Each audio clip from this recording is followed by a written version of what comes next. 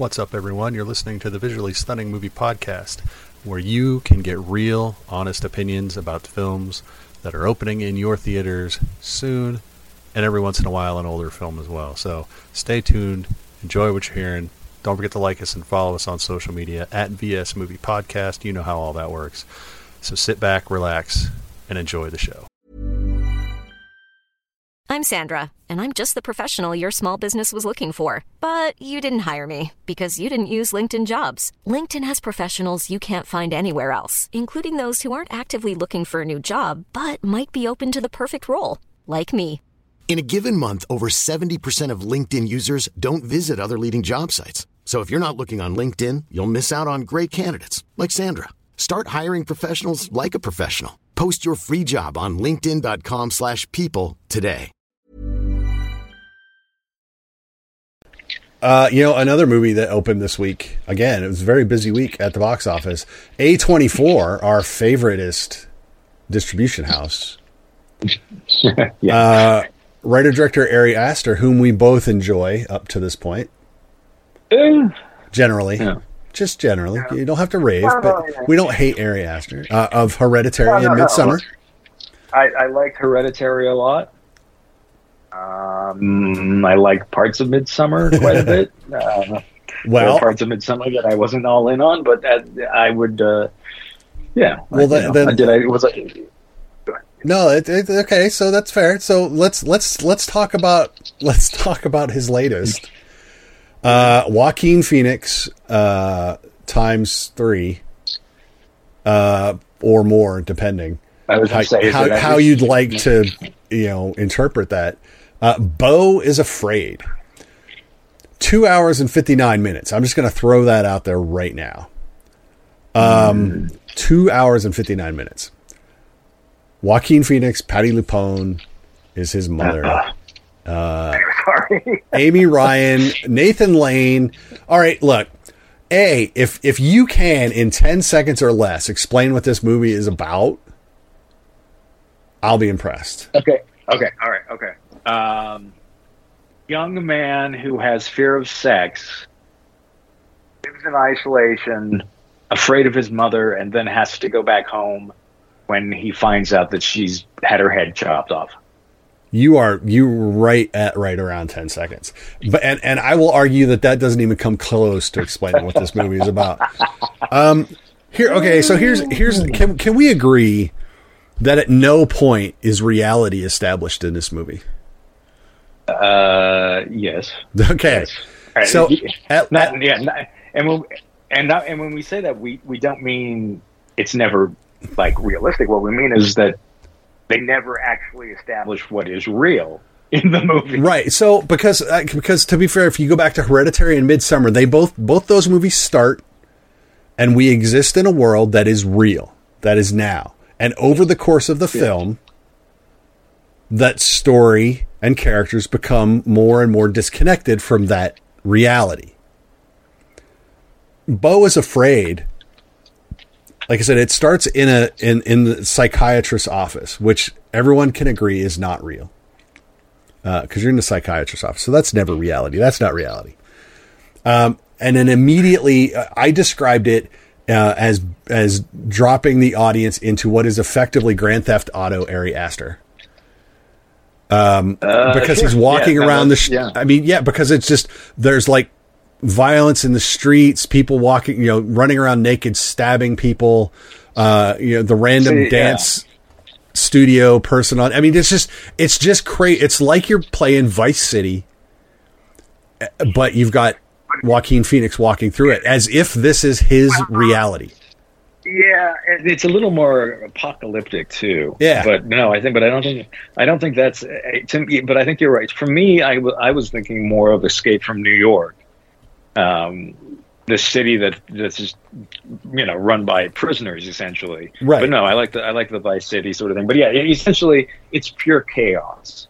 And Beau is the person who needs just the opposite. And so this is like the worst scenario for Beau. And Beau apparently lives in what I would assume is the worst part of town, but I don't know. I guess there could be worse parts of town. Right. Yeah, exactly.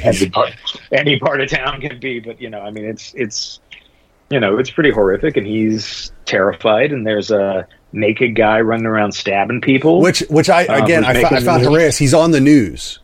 They have video of this old man who runs around naked, just randomly stabbing people. So he's caught on video, but the police haven't caught him. Yeah. But then he shows up at the beginning and tries to attack Beau. Yeah. So you watch this, and like I said, at no point is there ever like a baseline reality. So all of the stuff that Ari Aster moves his other two films into, it's already here.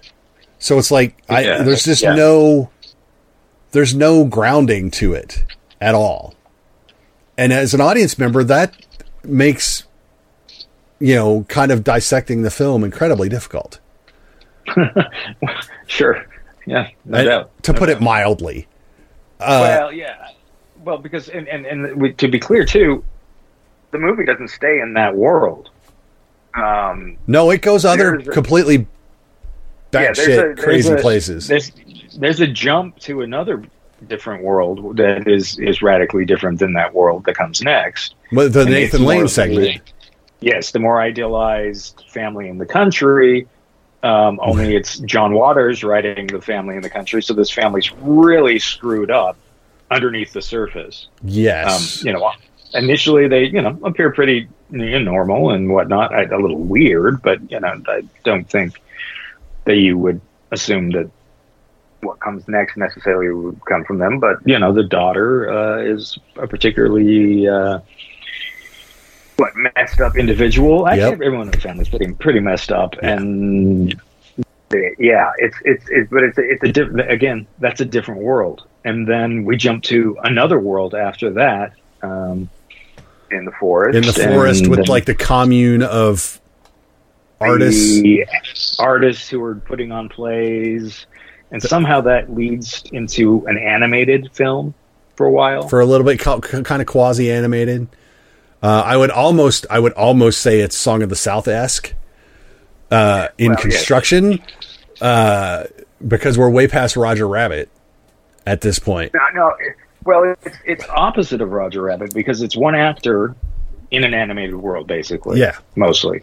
It's Beau walking through an animated world that initially is based on the set design of the play in the forest. Yeah, you're really supposed to keep up with all this, I think. I don't know. Anyway, but it keeps shifting, and then there's something else, and then he finally ends up at home. Yeah, he leaves the forest, and he winds up at his mother's funeral, but that doesn't turn out the way it is, and we're reunited with a girl from when he was young, which was never really established as well as I think it should have been. I mean, I think you get it, and I don't think it's like, well, who is she? I think it's apparent who she is. But those scenes to me, Parker Posey plays the character, and those scenes to me were just awful. Only to be but the most awful stuff came after those scenes with a different actress. Yeah. But to me, that's really where things start to unravel.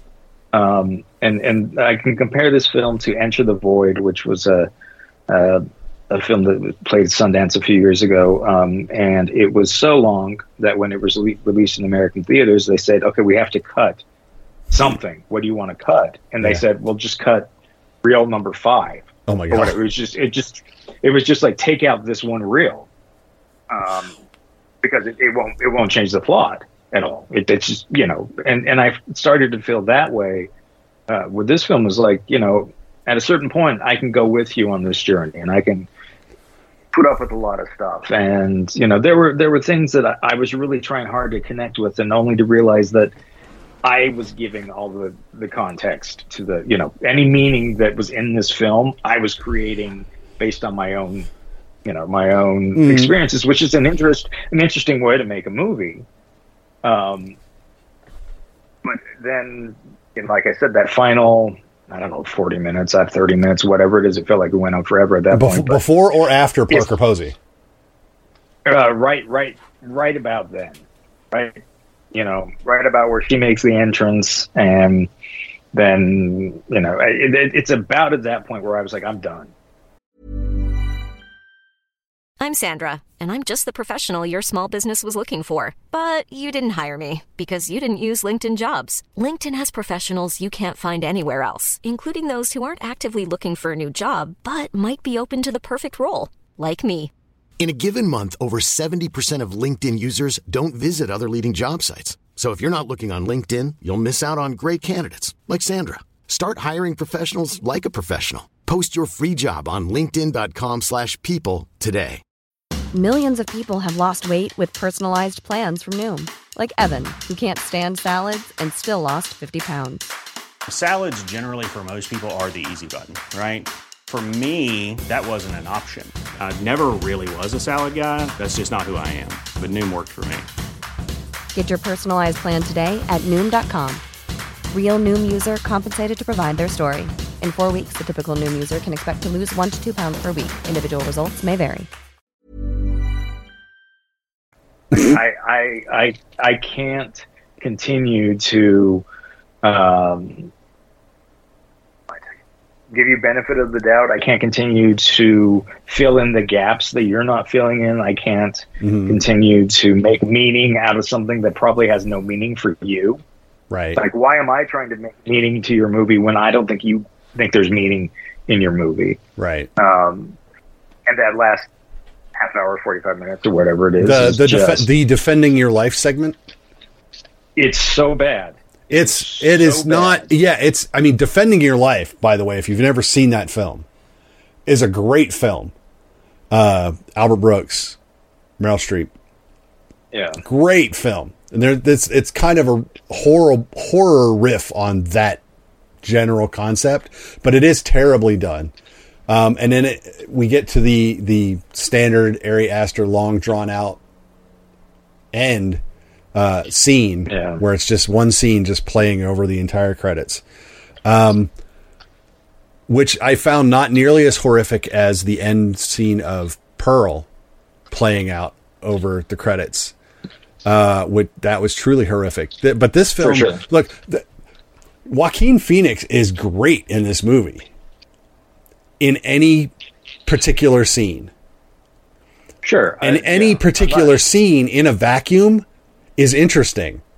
The problem is that over the course of 2 hours and 59 minutes, none of it matters. And none of it's really connected. And so why? That's an interesting scene, but it doesn't matter. It's an interesting scene, but it doesn't mean anything. It's an interesting scene, but it doesn't tie to anything. So I don't know about this movie. I can't recommend it to anyone to go into theaters to see it. Maybe when it starts streaming, if you would like to see what all the hubbub is about. But if you're going to do that, I think the instant that it's too much, you just turn it off. Yeah, and there's no need to finish. If you ever get to the point where you're like, maybe I should turn this off, just go ahead. Just go ahead and turn it off. You're fine. And that's really unfortunate because, I mean, you make movies, you probably want people to watch it till the end, but I don't know that. I mean, it honestly felt like, that he was essentially thumbing his nose at anyone who stuck around for the end. It kind of like maybe he was seeing if anyone could outlast him. Yeah, I get the feeling that somewhere he's probably got like another hour or two of footage that he could easily have put in. But maybe he thought, 259. He goes, that's it. That's my limit. He goes, I'll put that in and see who sticks around. And I did because I said I didn't watch any of the trailers. All I heard that basically people were like, "Man, this movie sucks." I'm like, well, now I want to see it just to see if it actually sucks. And you're partially because he has built up at least a bit of goodwill, in the sense that this wasn't like his first film, or this wasn't, but you want to give directors the benefit of the doubt. You want to give directors the opportunity to do something different. You want them to go out and have a creative vision and achieve that creative vision. But sometimes I would like it to be about something, or I'd like to learn something, or I wouldn't like, I guess maybe the ultimate thing that he's doing here is he says, see, I can exploit you. You're easy to exploit. And so I'm going to exploit you as an audience. I'm going to exploit the industry that gave me $35 million to make this film. Is that how much this movie cost? Yes. I'm going to, I'm going to take your big budget and I'm going to shove it up your, whatever. Yeah.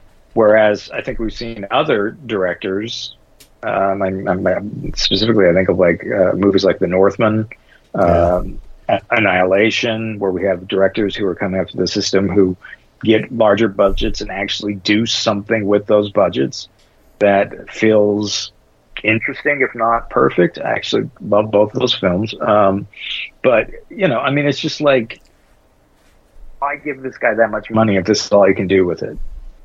Is it a well-made film? The first 2 hours, probably. But that means that at least a third of the film isn't. And how many movies because they make for $35 million? Yeah, A24 doesn't do that. That's not normally their modus operandi. I don't think A24 produced the film. I think they're distributing it, but I don't know how much money they actually of that 35 million put in, because there are other film agencies associated with it.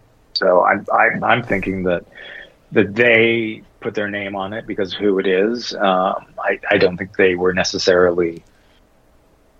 I don't know. I don't think they were as invested in it as some of their other films. So no. Wow. Budget $35 million estimated. Gross so far, according to IMDb, is $1.5 million. Yeah. And at 320,000 of that they have as the US. Yeah, and it had a really good, because they opened it, I think, in 2 or 3 theaters. And I think it did it averaged 80,000 per theater, which when you only have a couple theaters is not terrible. Yeah. But that said, when you have a limited release and it's only in a couple cities, you can't really say, oh, well, okay, it's fine. Because clearly it's not. And clearly it's not. Well, and a lot of those people wouldn't have gotten reviews. They would have been people who were like, I'm going to go see this because I liked Hereditary, or I thought Midsummer was, crazy and see more of that. And then they get something that arguably doesn't really serve much of a purpose. And, I struggle because does art have to say something? I don't know, but it's nice when it does. This kind of just felt like a waste of time. For me and everyone who was there. Fact.